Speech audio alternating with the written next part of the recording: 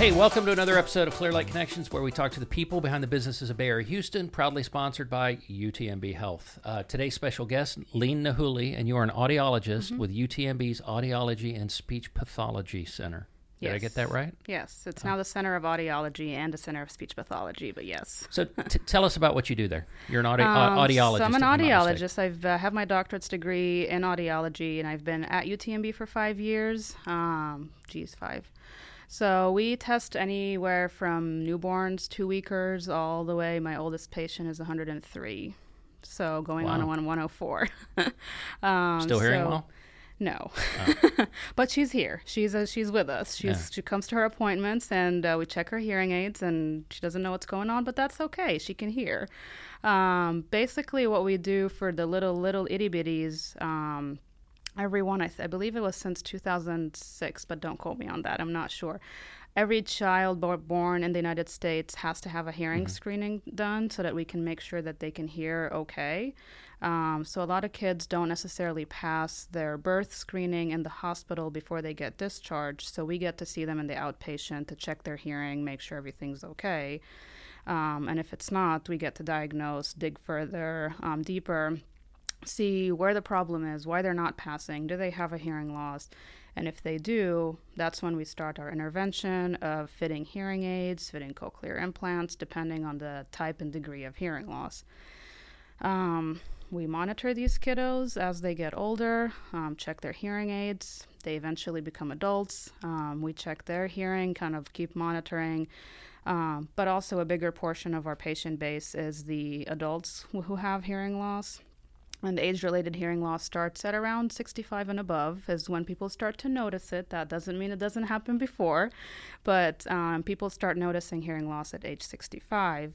So that's when we check their hearing, see what level their hearing loss is, fit them with hearing aids, and then monitor them. So that's just throughout. A natural thing that occurs as we age. Yes. But is it somewhat preventable? What can we as people be doing to make sure that we maybe extend that shelf life? Really the reason they started Better Hearing and Speech Month is to raise awareness to the types of hearing loss that could be preventable, because there's really there's only one type of hearing loss that is preventable, and it is noise-induced hearing loss. About approximately, I believe, 1 in 8 kids in America right now, aged 16 or 6 to 19, have noise-induced hearing loss. They have hearing loss because their earbuds are too loud, AirPods are too loud. Unfortunately, here in the South, a lot of kids go shooting, hunting without any earplugs, without any earmuffs, so we have noise-induced hearing loss from that. Fireworks, concerts, things like that. That is the only type of hearing loss that is preventable because it's simple. Just plug your ears, muff. So what would be the frequency of like a concert goer? At what point does it start to affect somebody? So the way I like to think of noise exposure is dosage. So the louder the noise, the more the dosage of noise you're being exposed to, the less amount of time you're able to be in that environment without causing permanent hearing loss. The rule of thumb, 85 decibels. So decibels is the unit of volume. That's how we measure volume. There's a ton of apps on your phone that can measure that. But the golden rule is 85 decibels is safe for you to listen to for 8 hours. Okay. If you go up to 105 decibels, you probably can only listen to that for 30 minutes or so.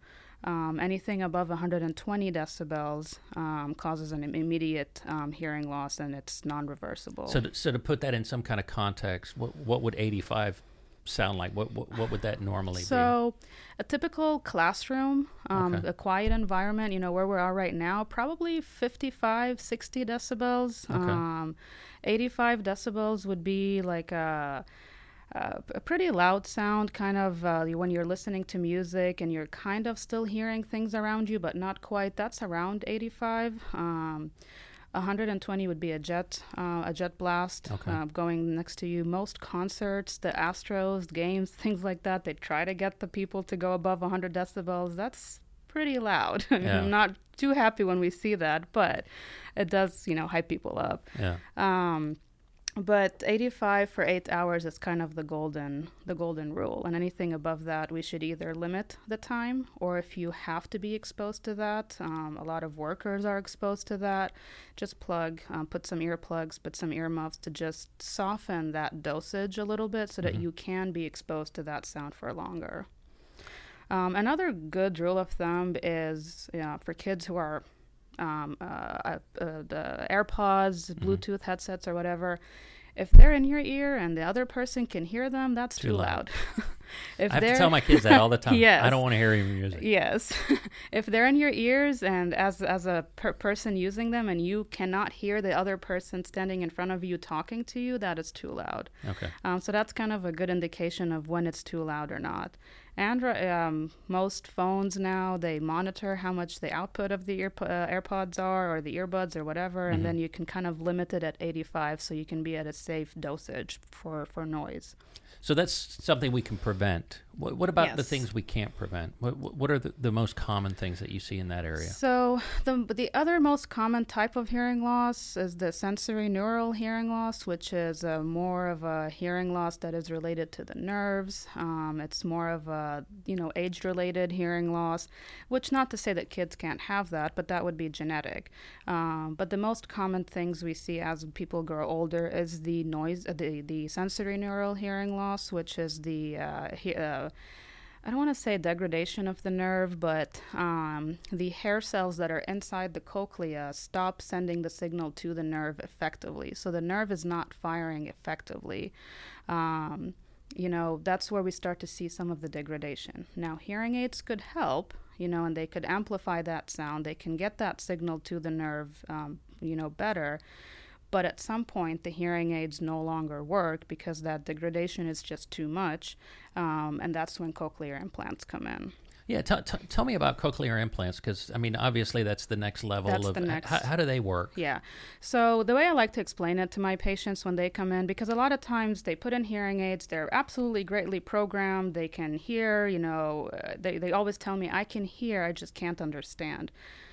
Unfortunately, we cannot do anything for understanding. The degradation of the word recognition is not something that we can fix with the hearing aid because it's a little bit more related to the nerve. So what we want to try to do is to force that nerve to fire, to send electrical signals to the brain appropriately. The hearing aids can only do so much. What the cochlear implant does, it's an implant, but it goes into the cochlea and it kind of goes to the nerve and sends those electrical impulses to the nerve to say, hey, fire altogether, not degrading the signal, just fire altogether. And it just sends a clearer signal to the brain. It is a different kind of hearing. When we're hearing through the hearing aid, we're still trying to use our normal stirrup, anvil, the bones, all of that. We're still trying to listen acoustically, whereas when we're doing a cochlear implant, we are sending electrical impulses to the brain, literally. So it's just a different way of hearing. It's an electrical hearing. So how do patients describe that? Usually like Donald Duck, Mickey Mouse. Really? Yeah. But they'll learn our brains are so plastic that you'll start to learn that Donald Duck talking down there, that's what a new S sounds like. Yeah. I remember I had a patient who just kept hearing a sound that did not know what it was, ended up being a lady walking down the hall with heels.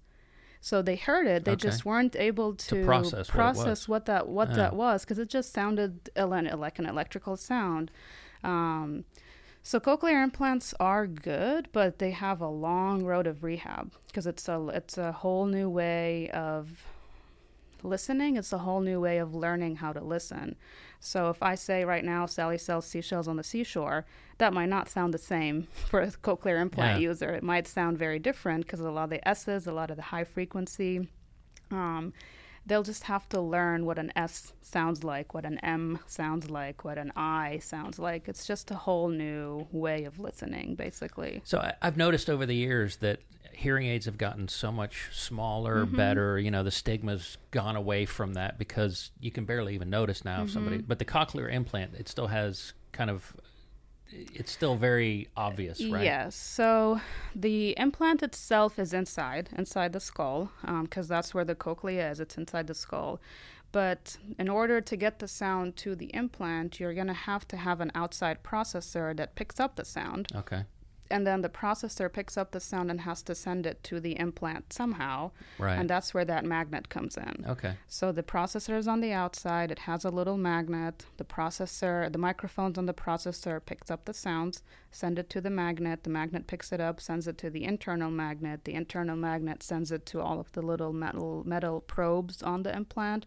And that's how that electrical signal, according to the frequency and modulation and sound and whatever, that's gets fascinating. sent to the nerve. So what if I notice somebody has a cochlear implant? What can I do if I'm speaking with them to kind of help and be more conducive to understanding? So the fact that they have a cochlear implant, the fact that they have a hearing aid does not necessarily mean that we know that they're hearing perfectly fine. You still have to use a lot of context clues.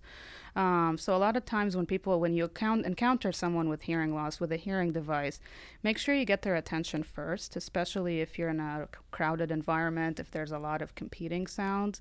Make sure you get their attention, say their name, tap them on the shoulder, do a little wave, speak clearly, enunciate. I know a lot of people eat their words, want to just get the sentence out. Make sure you're speaking clearly. Make sure you're saying all of the letters you are trying to say. And if they didn't understand something, it doesn't help if you just say it louder. Right. Because if they didn't get it the first time, they're probably not going to get it the second time. It's something with distortion, not hearing. So instead of just yelling it or saying it louder or whatever, causing frustration and embarrassment, just rephrase. I heard you talking about so-and-so, sorry, I missed that part. Repeat what you did here, and then just have them fill in the gaps, basically. Yeah. Well, it's interesting what you said, because there's a big difference between hearing and listening. Yes. My hearing's fine, but my wife says I don't listen. Men have selective hearing, and we can't help with that. There's no cure. There's no cure to that. I can help you here. I cannot help you listen. I'm so sorry. So tell me, how did you get into this? What got you interested in audiology as a field?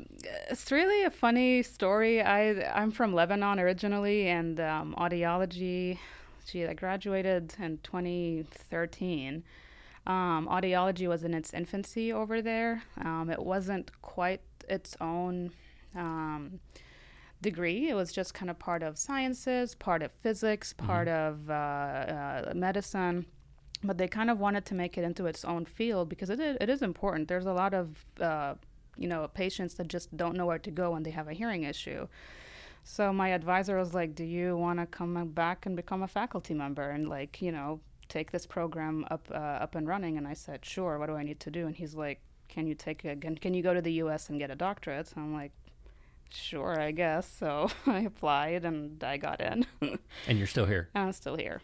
So what do you like about UTMB? I've heard, just great things about the culture. Yeah, so it is the culture. Kind of the biggest thing we do like about our program is the coworkers. We get to work with our friends every day. But it's also our patients, our patient base, especially now that we're expanding to kind of the southern Houston area.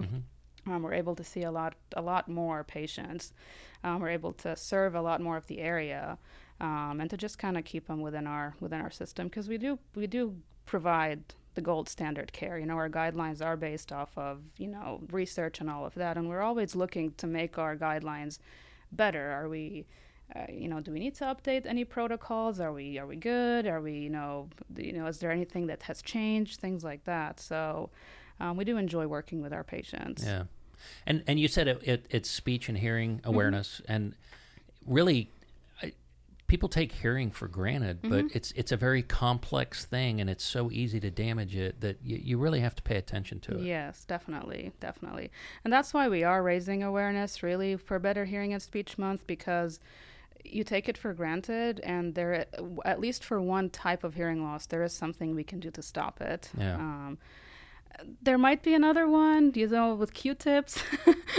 If you push the wax deep enough in your ear, and if you just impact that wax, you're just going to make an earplug, and you're going to have hearing loss. And if you take the earplug out, your hearing, comes back. But Does a Q-tip necessarily cause hearing loss in itself? No. Okay, good. 'Cause I can't get out of the shower without using it. If I don't, I just feel like there's water in there, and it drives me crazy. I mean, we see some wax impaction from Q-tips. Is it like 90% of the patients? No, it's probably, I would say, 10%. It's like, do we have to tell patients don't use a Q-tip? But we all do. So. Yeah, and hearing is. I once read, and I can't remember where I read it, but they basically asked people, would you rather lose your hearing or your sight? And once people think about it, overwhelmingly, they always said, my sight. That's how important hearing is to us. Yes. It's the number one way we communicate with each other in the world out there at large. Yet we still see a lot of adults who are resistant to hearing aids because they make them, quote unquote, look old. And I usually tell them, you being in a crowded environment and saying what all the time makes you look a little bit older than just having hearing aids. Because like you said, the hearing aids are now sleek, they're slim. It's not the hearing aids making you look old, it's you being old. Yeah. I'm not sure they can handle that level of honesty. I don't know. I usually don't try to use the word old. I usually say age-related, as we're getting a little bit more advanced in age, because people don't really like the word old. But so you're saying 65 is when it usually starts. So in our mid-60s, we should really be paying close attention, probably getting tested at least, once a year or so. Yeah, that would be kind of a good, if you want to get a baseline to make sure, your hearing is normal and then start testing. But signs to look for is, a lot of times people come in, I can hear, but I can't understand. That's kind of tells us, because when we're looking at hearing, it's not like vision. I can see or I can't see. I can see clearly or I can see blurry. It's not like that. When we're testing someone's hearing, we're testing the low pitches, we're testing the mid pitches, we're testing the high pitches, so bass, treble, things like that. A lot of times the bass people hear really, really well, because if you think of your cochlea, it's like a snail, right? The bass pitches are housed inside of the cochlea all the way at the very inside, so they're kind of protected. And then we start losing the ones on the edge of the tail of that snail. The high pitches are on the tail. We start losing a little bit of a high pitches, and then it goes to the center. So a lot of times people have what we call a high pitch, high frequency hearing loss. So their low pitches, they can hear them just fine. The high pitches, they can't. So what does that mean? The low pitches is what gives your brain the sensation of how loud someone is or how loud something is. And the high pitches is what gives your brain the sensation of how clear something is. So when you hear but you don't understand, you probably have a high frequency hearing loss because you heard someone talk, you just weren't sure, did they say bat, hat, cat, or at?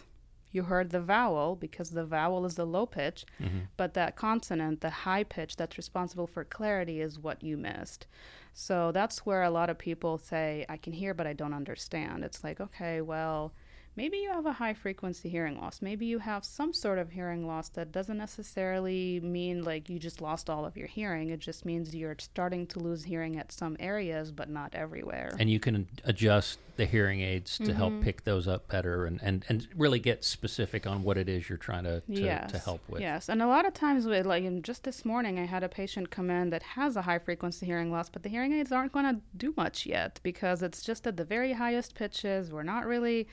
the hearing aids are just going to maybe provide a little bit of benefit. It's not necessarily going to be, oh my gosh, the difference between night and day. So we just monitor. Yeah. Now, if you come in and you say, I am struggling to hear, but you only have a mild hearing loss, you can try an over-the-counter device. Right now, the FDA approved them to be used over-the-counter. I believe there's a few that are available over the counter. I believe Sony has one.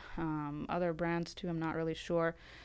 Hearing aids are pricey. They're thousands of dollars, whereas that over-the-counter device could be found at $1,000 or below. But those are only made for mild to moderate hearing losses. So the way we classify a hearing loss, if you have a loss, up to whatever decibels, that's a mild. The more you have hearing loss, it's a moderate. The more you have hearing loss, it's a moderately severe, severe, profound. So to start off, if you feel like starting to have a little bit of difficulty hearing, starting to want to have a little bit more extra help, we can start off with an over-the-counter device that are now available at the pharmacies, and then go on to a hearing aid once we actually need it. So there's options available. Yeah. Kind of work your way into it. Mm-hmm. Yeah. Yeah. So what is it you want to tell people? What's the 1-2 things that you want to tell people that how they can protect their hearing and why it's so important? So daily, we live in a noisy world. You don't realize what is noise. Lawnmowers, leaf blowers, blenders, hair dryers, that's all noise. So just watch what you're around. A very important thing is during holiday season, watch how loud those toys are, especially when they're around little kids who are crawlers and the toy is right by their ear. Just monitor how loud that toy is so that you don't want to damage, the hearing. If you are in a noisy environment, just make sure you have earplugs. If you are hunting, shooting, make sure you have earplugs and earmuffs because that is pretty loud. The foam earplugs aren't going to be enough. Because really, the most important thing, I would love to see everyone, for hearing loss, but I don't want to see the noise-related hearing losses. Those are things that can be prevented, and I would love to have more patients come to my clinic, but the noise-induced hearing losses I don't want to see in my clinic. I want to see the age-related, and I want to see the genetic ones. I don't want to see the ones that can be prevented. It breaks my heart to see them. So you had mentioned earlier about mandatory testing for the babies. And so I guess the sooner you catch some of these things, the better the outcomes will be. Yes. So they just updated the guidelines for testing children. We used to do a 1-3-6 rule. Now it's a 1-2-3. Basically, screen by age 1 month, diagnose by age 2 months, and start early intervention by age 3 months. It used to be 1-3-6, meaning diagnose at 1 month, screen at 1 month, diagnose at 3, and intervene at 6. But that intervention, they cut it down to 3 months because they just realized the importance of early intervention.